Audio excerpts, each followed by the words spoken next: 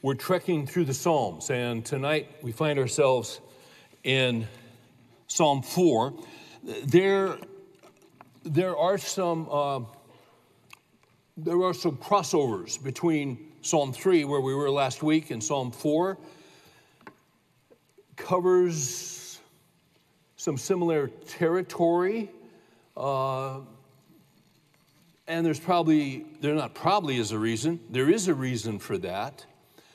But it's a psalm that speaks to a common occurrence in the life of a believer. At this moment, if I had to give a title, I would give this title for Psalm 4, Trusting God in Tight Places. Trusting God in tight places. Let me give you an outline, then we'll read the text, and then we'll dive into this thing.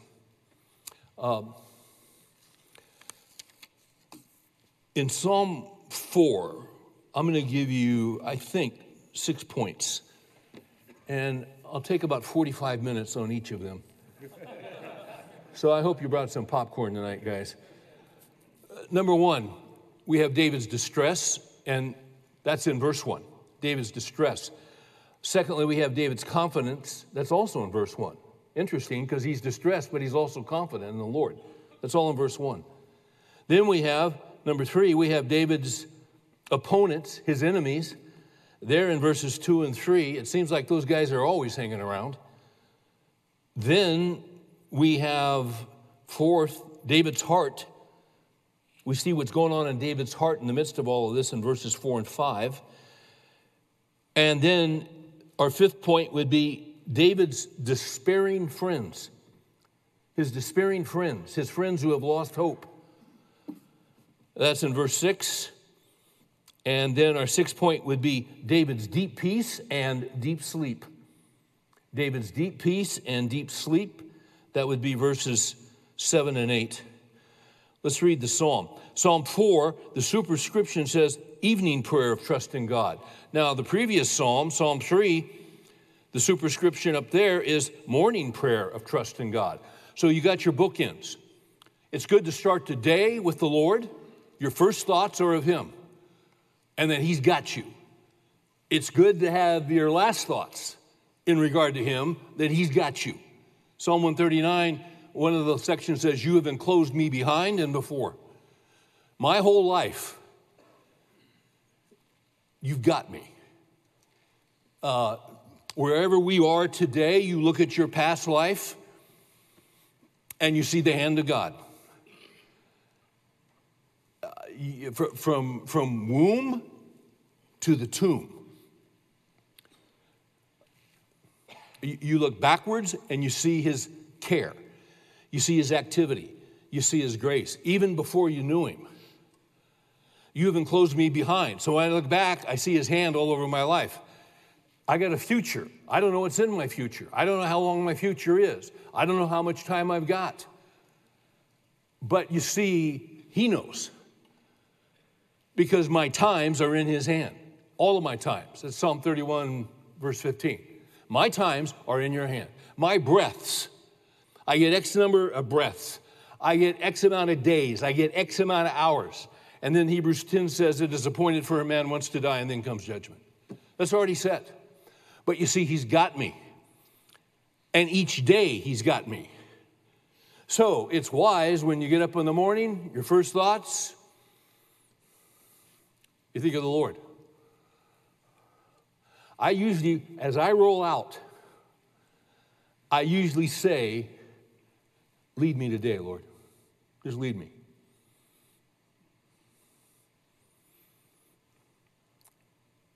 And then as my knee collapses and I fall to the floor, I say, help me. Things happen when you get miles on your tires. And going to sleep.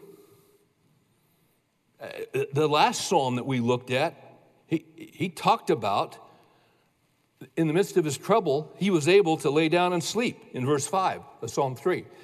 You've also got sleep in this psalm.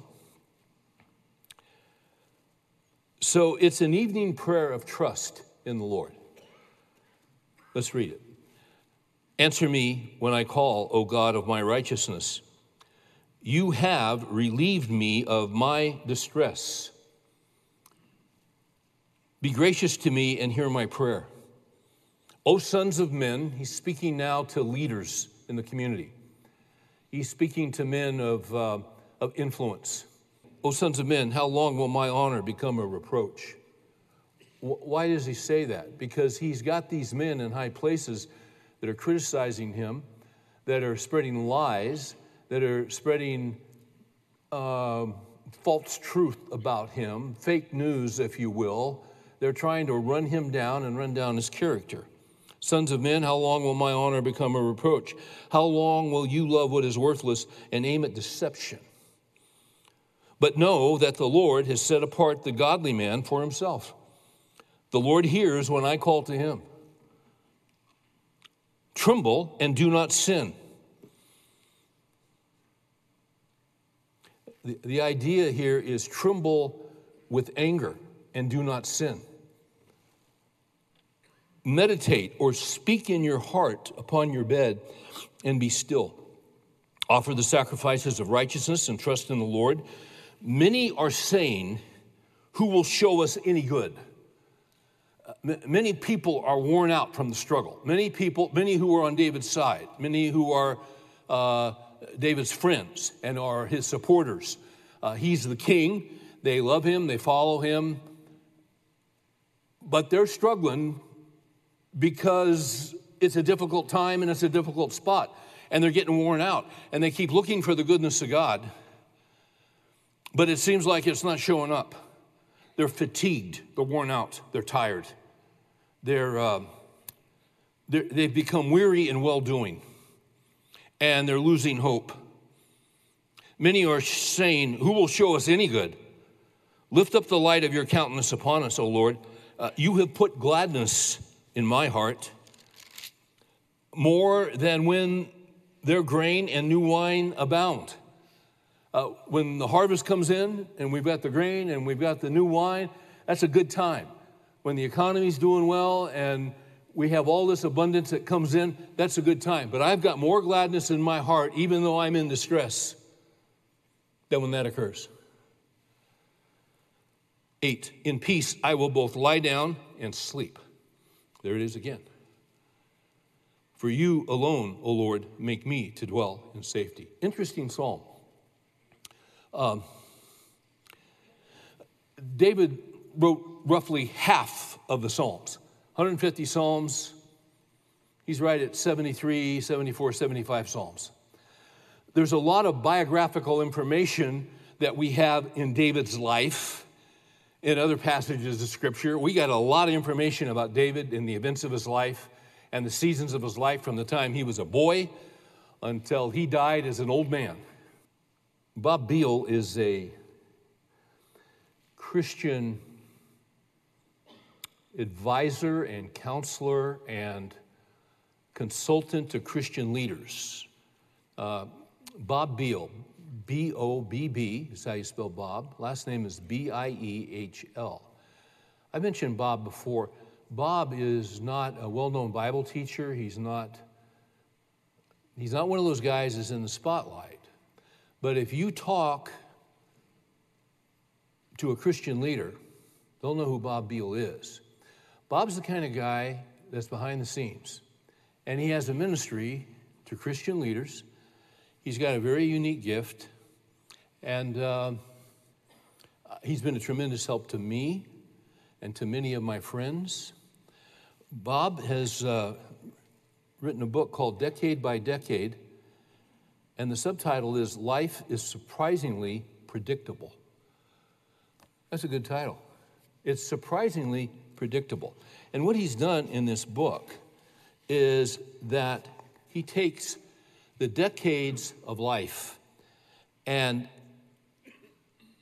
he gives each decade a single word of focus to represent what you go through in that decade.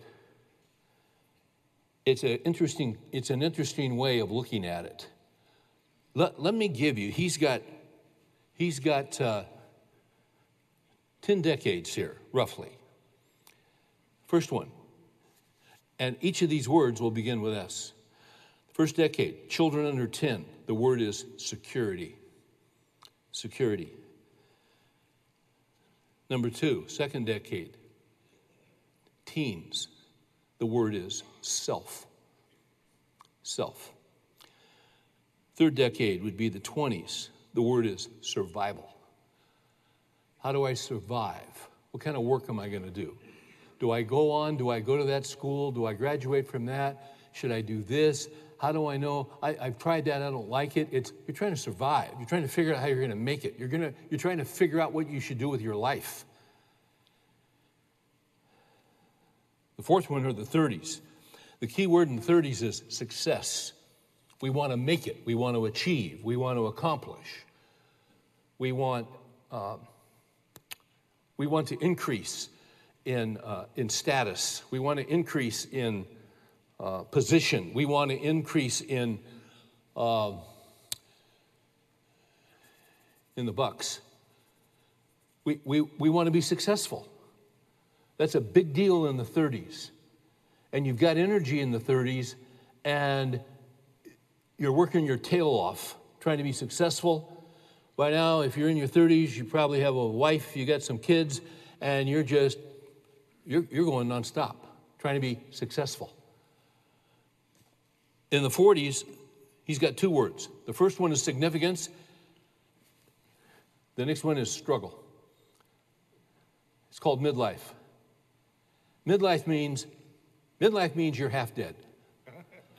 That's not from Bob Beal, that's from me. But it's kind of shocking how fast we get to midlife. You all of a sudden, you're 40. And that's a big deal. And we know guys have a lot to deal with when they hit midlife because you're not a young guy anymore. And you can still play basketball, but you got to stretch for 2 hours before you play basketball. When you were 20, you never stretched in your life. You just went out and played basketball. But you see, things are changing. And perhaps you've chosen a career, but maybe you went to, I remember a guy that I know pretty well and went to a very prominent law school. And I remember him telling me in his 40s how much he hated being an attorney. But he was locked in, he felt. And the income and this and that, he was just, and he's a pretty miserable guy. Now, this is why you'll see guys suddenly change, and guys who were, in business, they'll quit and they'll go coach high school football. Because what's happening is that you get in your 40s and you're at a different stage of life, and suddenly you think, half my life's over. Do I want to keep doing this? Or do I want to make a radical change? And everybody has different issues. But see, what you want to do, why would you make a change from a business career to being a high school football coach or whatever it is you're changing? Because you want your life to count. And you want to do what's important to you. And that's a good thing. And you want to do something in line with your gifts and with what God's put in your heart. That's good. That's good stuff. You just got to figure out how to do it and provide. So that means there's going to be struggle. There's a second word. This can apply to our marriages. It can apply to our kids. We have kids we raise to know the Lord, and then suddenly you've got all kinds of conflict, and you've got life's interesting, isn't it? And life is exhausting at times. Then in the 50s, he has the word stride. And when you read what he's saying in the chapter, what he's saying is in the 40s and 50s, it's like you're running a race, but you're running it in deep mud. And it's a struggle. And it's not that way for everybody, but for a lot of guys, it's a race. It's hard. It's exhausting. But it's sort of like when you get into your 50s, it's sort of like you're running now on dry land. And you've kind of figured out some things about yourself, what you're good at, what you're not good at, and so you're running with a good stride. You see, you've learned some things. In the 60s, it's the word strategic. Why would it be the word strategic in your 60s? Because you're in your 60s. And you got more years behind you than you have in front of you when you're in your 60s. So what you really want to do in your 60s, you want to be strategic. The 60s and 70s are can be the two most productive decades in a man's life because of what you learned getting there. Now, you don't have some of the stuff you used to have, but you got some stuff that you didn't have when you were young. Wisdom, that's exactly right. I look back on my 20s in my first church. I shot a video for them a couple of years ago, right up here on the stage after a Bible study, because they were having that anniversary that next Sunday. I couldn't be there. 50th anniversary. I had been their pastor 40 years prior. They'd done all right for 10 years, then it dropped, and they were in a real tough place, and had about 50 people, 55. They were desperate. They called me. I'm just some kid out of seminary. And I said on the video, I look back on those years, and two words come to my mind: young and stupid. And I really mean that. Here's a profound thought. Everybody starts out young. I worked on that for weeks. Everybody starts out young. But the problem is you don't have wisdom because you don't have any experience and you haven't gotten hit in the chops yet. And you haven't been hurt. And you haven't failed. And you haven't, you have a tendency to kind of think you can do whatever you need to do to pull it off, and you can't. But see, in your 60s, you got enough time, you've accumulated some wisdom. You've taken some shots in the chops, you've learned some hard lessons, you've had your heart broken, you've had some disappointments, but you learned a whole bunch of stuff. And now, through all of that, you've got some wisdom because you've been afflicted. The 70s, the word is secession. Secession. That's why in your 70s, it's a real good idea to have a will. It's a real good idea to have an estate plan. It's just a really good idea because you don't know how much time you've got, and when you drop, someone's got to take over. And so just from a leadership standpoint, you think ahead and you get some things in place just for the benefit of everybody involved when you're not here. That applies to other things, a family business. It applies to relationships. It applies to, it's a whole lot of things.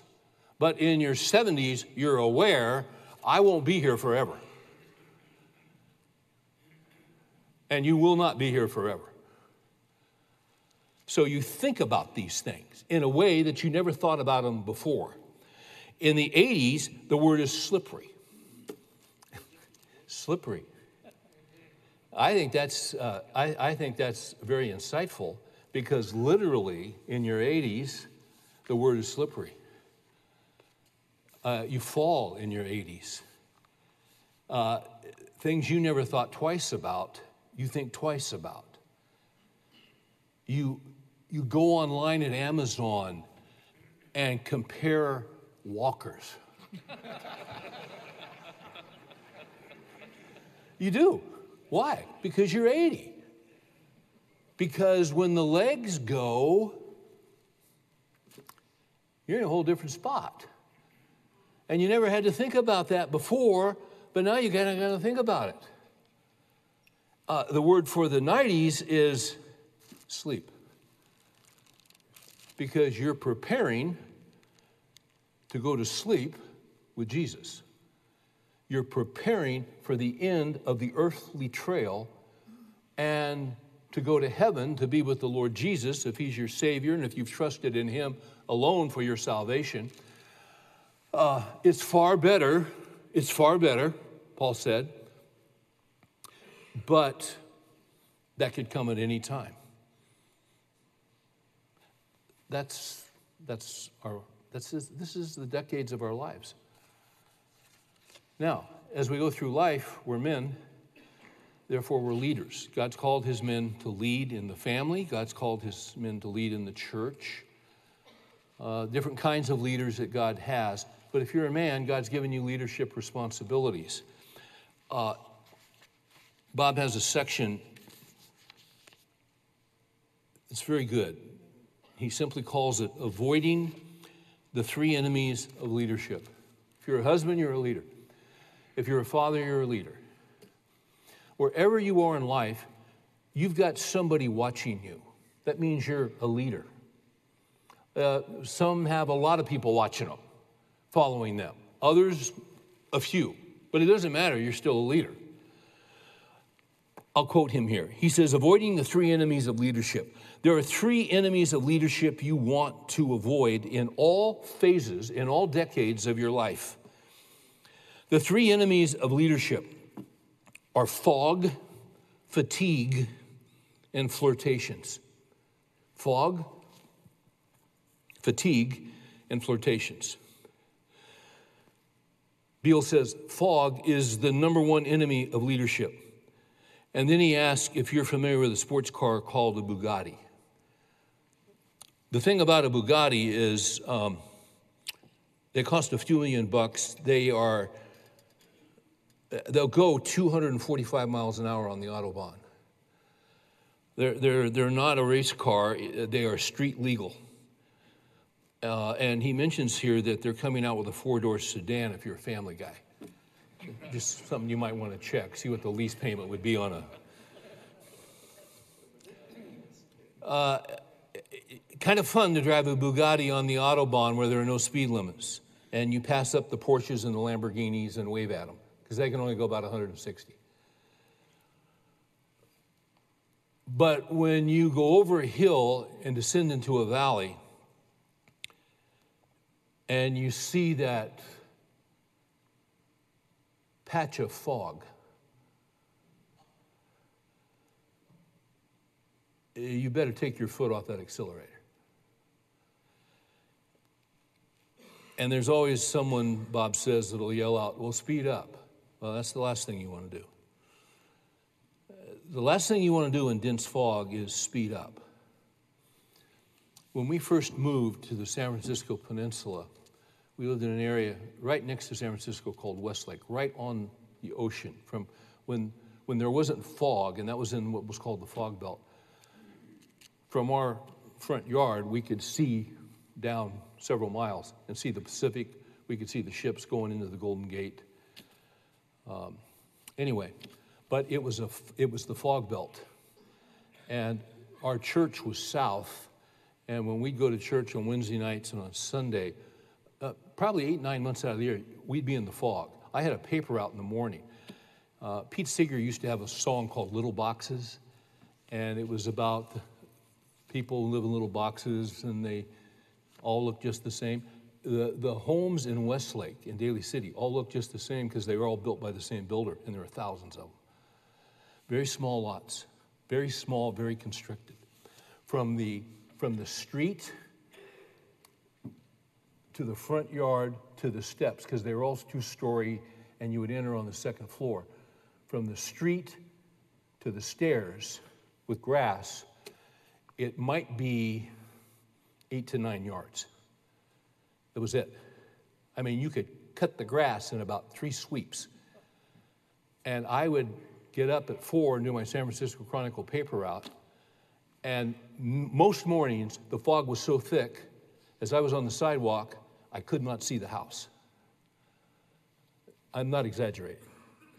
We drive down the peninsula to go to church, and we drive down through Pacifica and San Bruno, and that fog, it would get so thick, you could not see the white line on Skyline. You could not see it. That's how thick the fog would get. That was common. but there was a spot in San Bruno. And suddenly, it was just crazy. Suddenly, you'd come through the fog, and it would be sunshine. And there's a church right on that corner, and that church is still there today. And it's just uncanny how that works. But there is nothing more dangerous than driving in heavy, dense fog. You absolutely cannot see where you're going.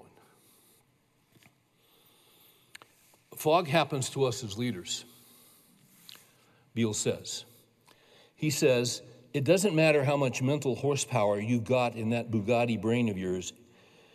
If your head is in a fog, you may not be going over a mile or two an hour, but you're still feeling the danger of life. Likely we both, the reader and the writer, he says, likely both of us have had years where the entire year felt like we didn't get anywhere. We're still where we were when we started the year. Why is that? It's because our heads are in a fog.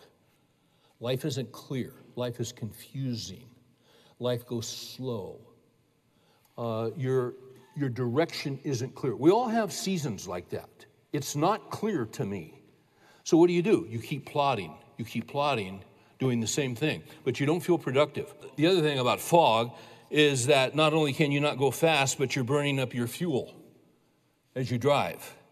You get exhausted at the end of the day, Beale says, and you feel like you didn't do anything. That's mental fog. The next enemy, fatigue, is the second enemy of leadership. Fog always results in fatigue. When the path isn't clear, you get fatigued because you're having to spend so much emotional energy trying to figure out the path and stay on the path. It absolutely wears you out. All your emotional energy is gone just trying to keep going in the right direction. You constantly feel exhausted. Maybe you didn't do much, but you're exhausted at the end of the day. Fatigue also, Beale says, makes us introspective and negative. Projects which seem easy when we're rested seem impossible when we're exhausted. Third enemy. And there's a reason I'm spending this much time on this. Flirtations are the third enemy of leadership. Flirtations. Fog always leads to fatigue, Beale says. Fatigue always leads to flirtations. I'm not just talking about sexual flirtations, although those may be included. I'm talking about flirting with ideas with which you should not be flirting. Flirting with the ideas of suicide, or flirting with the idea of leaving a profession that you really would like to do for the rest of your life. To take a job that you'll be miserable in for the next 3 years. But the money's so great, I'll go ahead and take it and be miserable. Really? You sure you want to do that? There are guys in this room thinking about this right now. Beale says, I'm talking about making unwise decisions just to get out of the fatigue and out of the fog. Cause us to flirt with things that we shouldn't be flirting with. So the idea seems to be, as you're walking through life, keep your head clear of the fog, the fatigue, and the flirtations. Let me give you a great verse before we go to Psalm 4. Psalm 16:11. David said, you will make known to me the path of life. It's a promise. God will make it clear to you the direction that he wants you to go. Now, there are times, I grant you, when he takes us through a season where we are distressed and where we are unclear and where we're having to slow down dramatically and we really want to go fast through life because we're 30 and we got to be successful, and we're in our 40s and we got to be significant, and we want to hit our stride in our 50s. And see, the thing is, we want to move along. We don't want to be encumbered. We don't want to be delayed. We don't want to take a detour. We want to move. Well, God has said, I will make known to you the path of life. But he'll do it in his way and in his time. Someone has said that God is free to interrupt your plans at any time. He's God. Well, I don't want him to interrupt my plans. Yeah, see, the problem with that is his plan's better. Proverbs 16 says the mind of man plans his way, but the Lord directs his steps. Aren't you glad that God has directed your steps as you look back over your life? I'm going to do this, I'm going to do this. And he interrupted it, he blocked it, he caused it to fail, whatever, and he has redirected you, and now you say, thank you, Lord. Psalm 16 also says, there is a way that seems right to a man, but the end thereof is destruction. David got himself in trouble because of flirtations. And in Psalm 32, after David has repented for 7 verses, then God says to David, he has repented his guts out before the Lord. The Lord says to David, I will instruct you and teach you in the way that you should go. I will counsel you with my eye upon you. But don't be as the horse or the mule whose trappings include bit and bridle to keep them in place. Even after we mess up, even after we sin, even after we willfully walk away from the Lord and go our own way and try to do our own thing and get our own agenda in place and maybe take moral shortcuts and all these things that we've all done, when we come to him in brokenness and repentance, there is forgiveness with thee. And what he does is he restores us, and now he assures us, I will instruct you and teach you in the way that you should go. That's a promise from God. So how does Psalm 4 fit into this? Psalm 4, David is in distress. And I am going to fly over this. We can't stop and spend a lot of time on each section. But the outline I gave you, our first point, simply was David's distress. Let's read verse 1 again. Answer me when I call, O God of my righteousness. You have relieved me in my distress. The word distress here has the idea of being hemmed in. It has the idea of being closed in. Of being squeezed by your circumstances. It has the idea of being squeezed in and hemmed in to such a degree that you can't get out. There's no possible way of escape. There's no exit sign in your life to find relief. You are hemmed in a distressful situation. You're in a tight place. One commentator has translated it this way.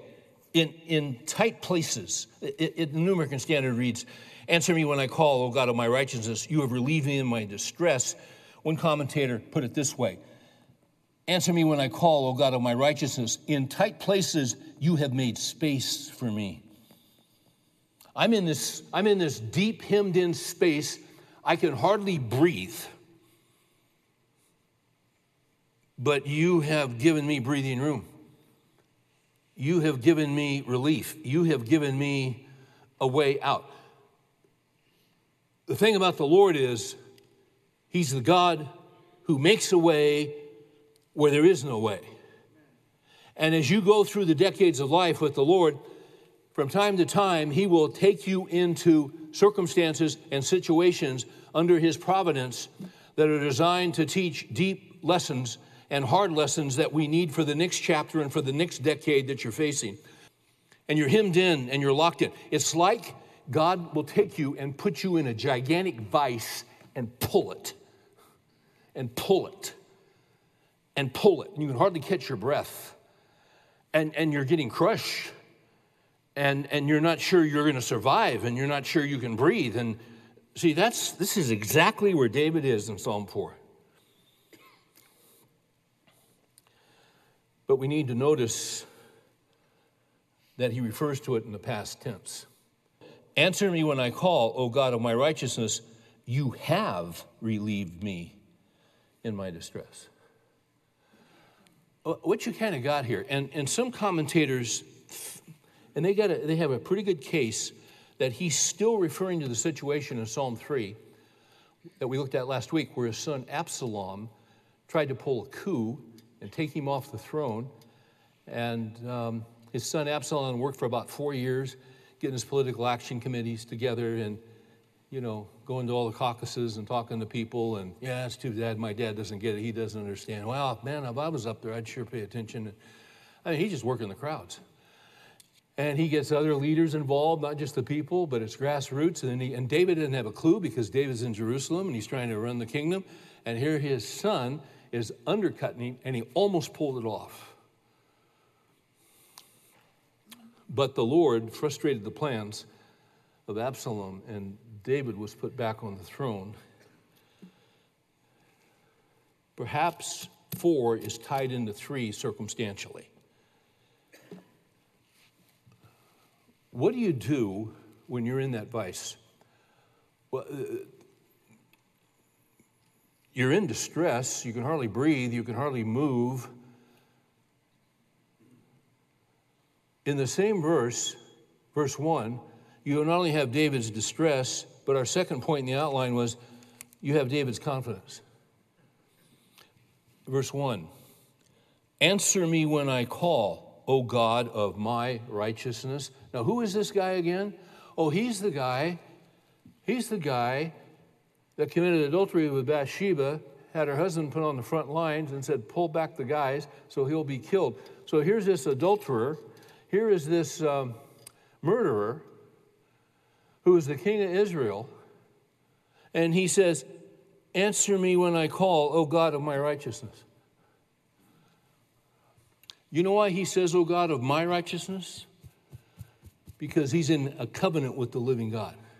How do you get this kind of confidence? His confidence is in the character of God. And this is what happens as you walk through the decades of life with Christ. The more you walk with Christ through life and through the valleys and through the mountaintops, but you go through hard things you never expected to go through, and you wonder, I don't know if I'm going to make it through. I don't know how I'm going to get through this. Psalm 23:4. Even though I walk through the valley of the shadow of death. It is even though I go under it, even though I avoid it, even though I go over it, even though I take a detour 40 miles around. It doesn't say, even though I walk through the valley of literally deep darkness, I'll fear no evil. Why not? For you are with me. He's with you. That's how you get through it. And what you learn as you go through these experiences in life, you look back when you came to the Lord and what the Lord did for you and how he brought you to know himself. And then there was some kind of crisis, and then there was relative peace for a while, and then there was another crisis, and then you go back and you go, oh man, I remember, oh my gosh, I forgot about that one. And then, it's good to go back and look.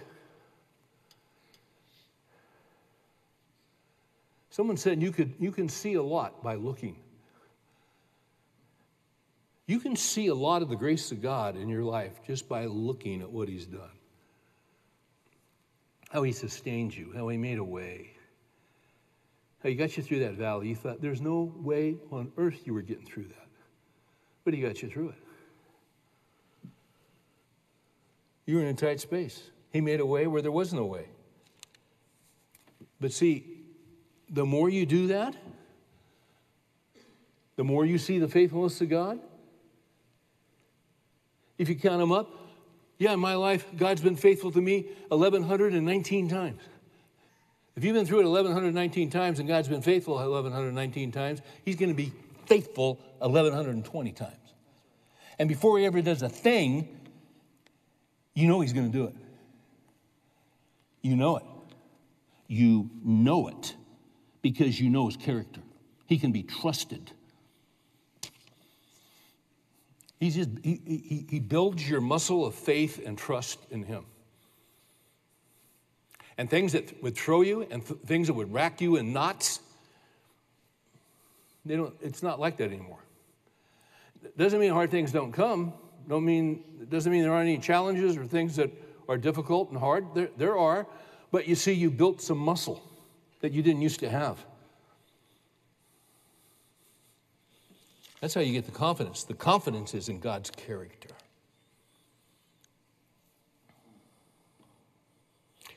Third, in this psalm, you've got David's opponents, his adversaries.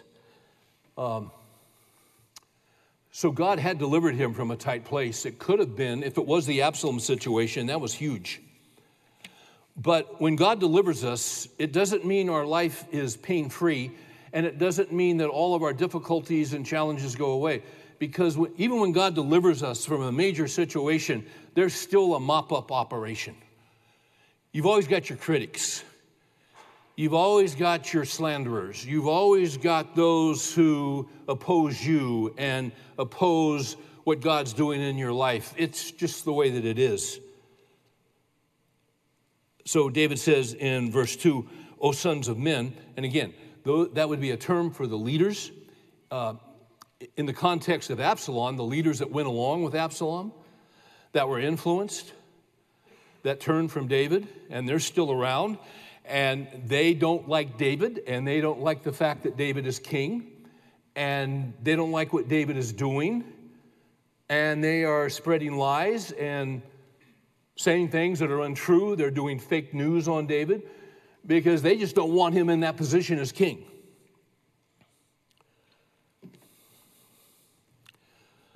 O sons of men, how long will my honor become a reproach? God's the one who has made me king. That honor is from him. And you despise it. How long will you love what is worthless and aim at deception? How long will you keep spreading lies about me? These are slanderers, you see. And see, their problem, here's the deal. Their problem really, ultimately, is not with David. Their problem is with God. They don't like what God has done because they have their own agenda, which would increase their power and their influence, and they want that lofty position. And David has it, and God's put him in that position. So ultimately what they're doing is not fighting David, they're fighting the Lord. Psalm 75, promotion comes not from the east, nor from the west, nor from the desert, but promotion comes from the Lord. As you go through life and you go through the decades of life, whatever position you're in, God has given you that position. You have a sphere of influence. Colossians 3 says, whatever you do, do your work heartily, not as unto men, but as unto Christ, as the Lord Christ whom you serve.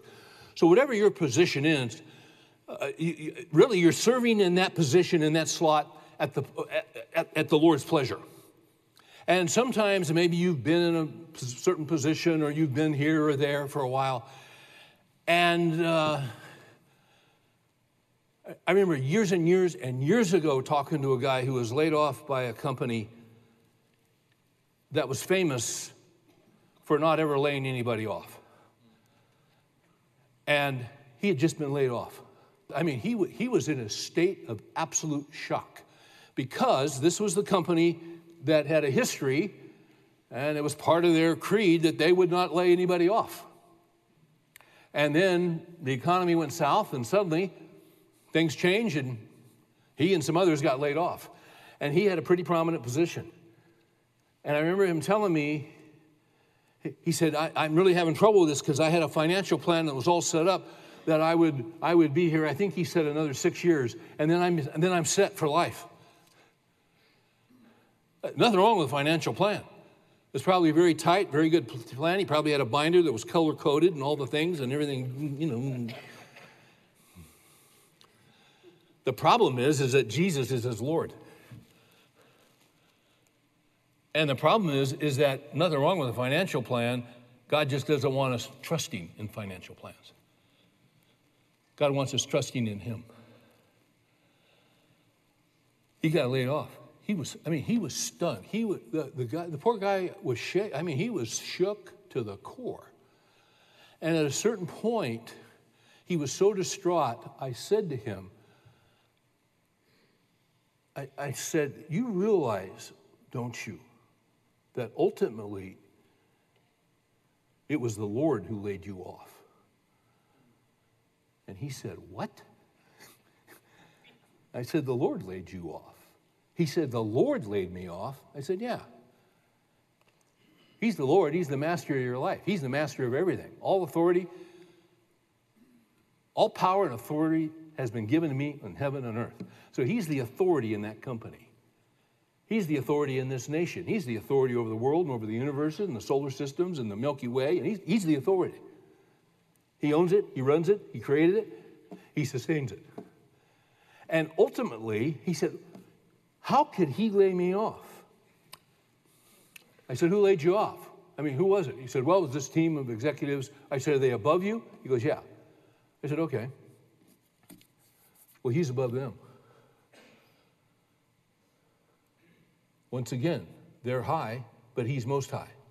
Psalm 57:2. I will cry to God most high. I will cry to God most high. Most high. Yeah, the guys who laid him off were above him, and they laid him off. And then I mentioned to him Proverbs 21:1. The king's heart is like channels of water in the hands of the Lord. He turns it whatever way he wishes. Hey, those guys could have unanimously voted to lay you off, but if the Lord wanted you there another 6 years, you'd still be there. Because he turns their hearts. He calls the shots. They don't even have to know him, and he still calls the shots. And he thought I was crazy. He had a Bible. He just needed to start reading it. He needed to get down some facts about God. Because when you get down in your heart certain facts about God, now I'm not saying that those executives, that HR committee, I'm not saying they don't have a will. They do. They're free moral agents. But God's will is supreme. And God inclines. It's interesting, you read through the scripture how often he will put a spirit within someone, or he will incline them, or he turns hearts. He turns hearts. He turns hearts. That's what he does. He's God. They're still responsible for their choices and all that. You say, how does that work out? I don't know. But I will tell you this, it's not unjust because there is no injustice with God. I cannot comprehend that, so I don't spend much time trying to comprehend it. I just know it's true. So what that gives me is a great confidence that whatever occurs in my life that I didn't see coming, that ultimately God was behind it and God was in charge of it. And once again, when you walked with him long enough and you've had some setbacks and you've been blindsided and all that and you're stunned and you're shocked and you go, oh no, this is the end. And then you see later how he's just setting you up for greater favor and greater blessing. This is where we're kind of overlapping with last week. They don't like David, they're against David, but he's the anointed that God put in that position. So here's what I'm saying to you. Wherever you are in life, whatever position God's given to you, you're serving him and he's placed you there. He will sustain you for as long as he wants you there. And you don't know his time frame, you don't know. So be careful about this 6-year plan or I'm going to do that. I mean, that's okay. Do it, but just do it in pencil. Don't get the expensive inks. Because you're going to need to erase this at some point. And so when there's a setback and and you're stunned, and that's all right, you're human, you never saw it coming. Kind of shocks you, kind of knocks your feet out from under you. And when you get your feet back after the initial shock and you kind of get your wheels under you again, you take a step back and you say, okay, Lord, my times are in your hand. I'm with you. I'm in. The Lord is my shepherd. But let's just see what you got next. And you see, that's where the confidence comes from. Even in the midst of your enemies, you're protected. You're protected. What does that verse say? But know that the Lord has set apart the godly man for himself. The Lord hears when I call to him. I'm his son. He set me apart. He's for you. He'll protect you. Doesn't mean that bad things won't happen. They will happen. But he'll use the bad and ultimately turn it for your good. But he will protect you in situations. And sometimes I'm going to get a promotion. Not only do you not get the promotion, you'll get fired. That's probably a protection. Can you see it at the time? No. Very well could be a protection. You won't see it till later. The idea here in in Psalm 4, know that the Lord has set apart the godly man for himself. The idea of set apart, it's what happened in Egypt when God sent the plagues. Do you remember that? The children of Israel lived in a planned gated community called Goshen. I'm kind of making this up now, but they lived in a place called Goshen. So the Egyptians, they're in regular Egypt, but they live in Goshen. And when the plague started coming, like when the darkness came down, it was dark in Egypt. It wasn't dark in Goshen. If you were on the border of Egypt and Goshen, and you were trying to read your watch, and it wasn't an illuminated dial, you couldn't see it in Egypt. But if the border's right there, all you had to do was, and it's broad daylight. You see, that's how I've set you apart. The flies come down here, they're not coming down here. Now that's our God. He sets apart the godly man. Well, I'm not godly. Yeah, I know, we're sinners. But you're in Jesus. You've been adopted into the family. And he sustains, and he protects, and he provides, and he makes a way. It's what he does. It's who he is. Through all the decades of life, through the fog, through the fatigue, when I can't do what I used to be able to do, through the flirtations, when I get stupid and I forget what I should be doing, he's still my Lord, he's still my Savior. Let's look at David's heart, verses 4 and 5. What he's talking about here is anger. Because when we have those people that are against us and fight us and plague us and say things about us that are not true, that's hard, and we get angry.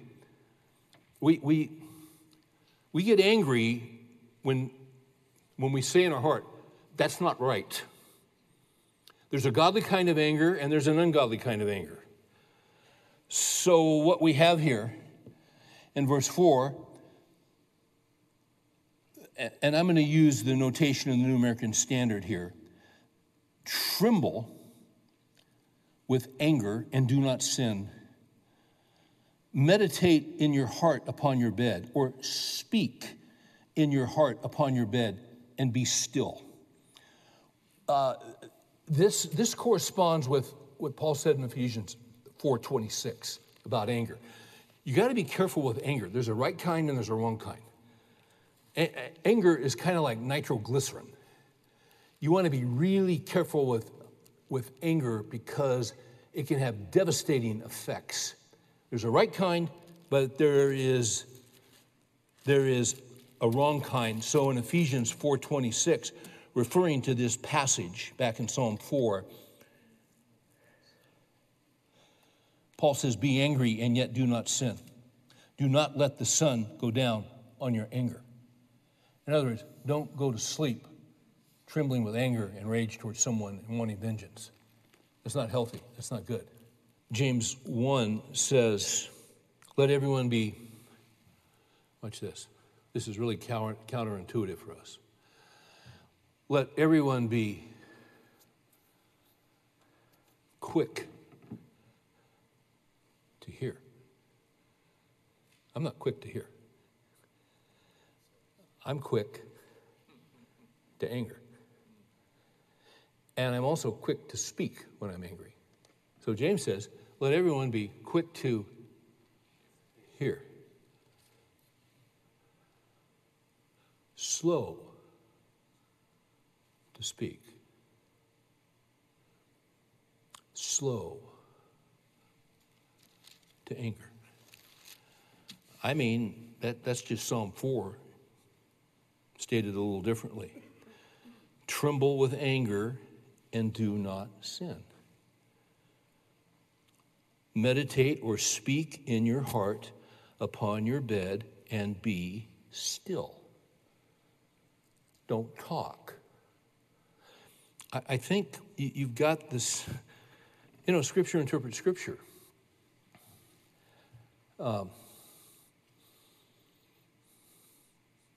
Martin Lloyd-Jones, the great British expositor who died in 1981, and we'll see this in a minute. He said, we've got to learn as Christians not to listen to ourselves, but to talk to ourselves. To talk to yourself. As you're going to sleep and someone's done something and you're just, how could they do that? How could they say those things? Okay. You're going to have to talk to yourself. Talk what? You're going to have to talk truth. Because this could get worse than it is. You need discernment from God. In these situations where we're angry and we have good cause to be angry, we got to be careful. Verse 6. This has to do with David's friends who are despairing because there's still a mop-up operation and there's still some opposition and there's still being lies that are being said and they're getting tired of it and they're getting worn out by the lies and the deception and the fraud and all this stuff. Amazing how relevant the Bible is. Is it not? I'm not making this stuff up. Verse 6, many are saying, this would be David's friends, who will show us any good? Yeah, the Lord delivered you from David the tight place and all that, but there's still this mop-up. There's still these lies, there's deception, there's this fake news and all, and they're worn out. And sometimes we get, as believers, we get weary and well-doing. We're just worn out. We get fatigued. And we're foggy. And we're just trying to hang on. And we just like some relief. And we're wondering to ourselves, Lord, when are you going to give me a break? When are you going to do something good for me? I'm just tired of this. I'm tired of dealing with this. What's happened is they have lost hope. This is back to Martin Lloyd-Jones' point that we have to learn to talk to ourselves rather than listen to ourselves. In Psalm 42 and 43, 3 different verses, you'll read this. Why are you in despair, O my soul? When you're about out of hope, you're verging on despair, right? God hasn't come through. I'm still dealing with this. I'm worn out. I'm not sure. I'm foggy. I'm fatigued. You know, I can't even think straight. I'm just worn out. I'm just shot. I'm not productive. I'm not getting anything done. This is sapping everything I got. Okay. Why are you in despair? Watch this. Oh, my soul. He's talking to himself. You've seen the movies where a guy is with his friends and there's a panic situation, a tough situation. A guy kind of panics. He goes crazy and he starts, and one of the guy will grab him by the shirt, put him up against the wall, and slap him in the face about 5 times.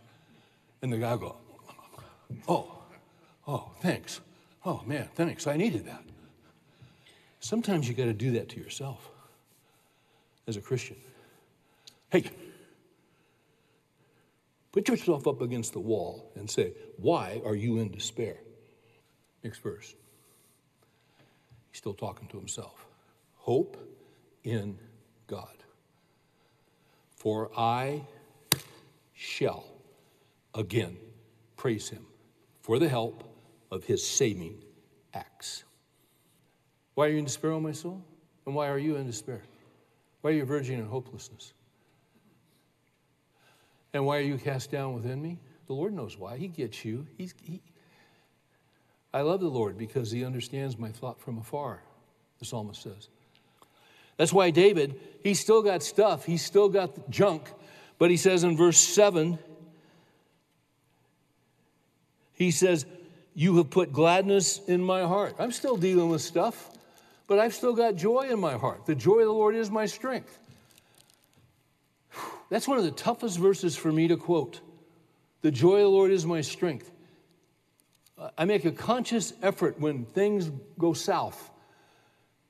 Even before I go to bed at night, I'll walk outside.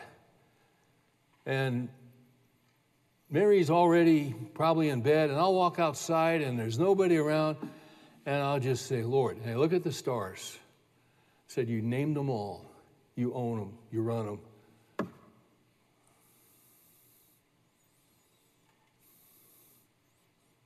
That's strength. I thank you that I know you. I thank you that you called me. I thank you that I'm redeemed. I thank you that you've made promises. And so, Lord, that gives me joy in the midst of this. And I don't know how it's going to sort, and it troubles me, but Lord,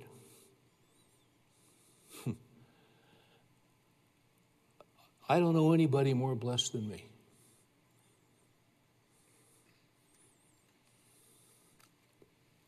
I walk in the house,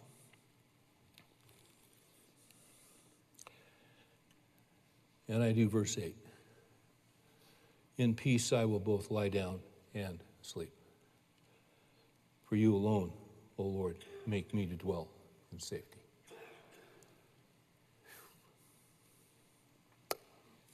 We should have taken your blood pressure reading before we started.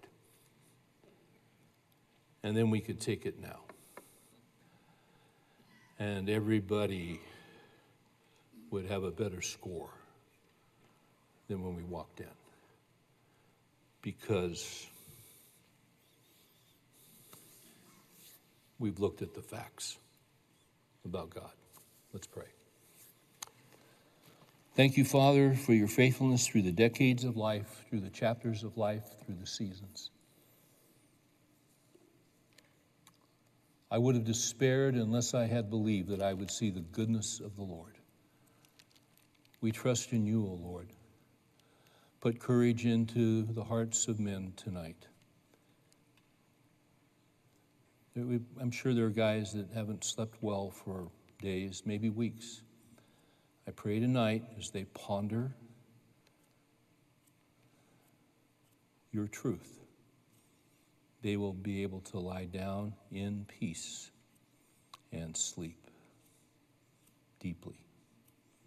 We ask in Jesus' name, amen.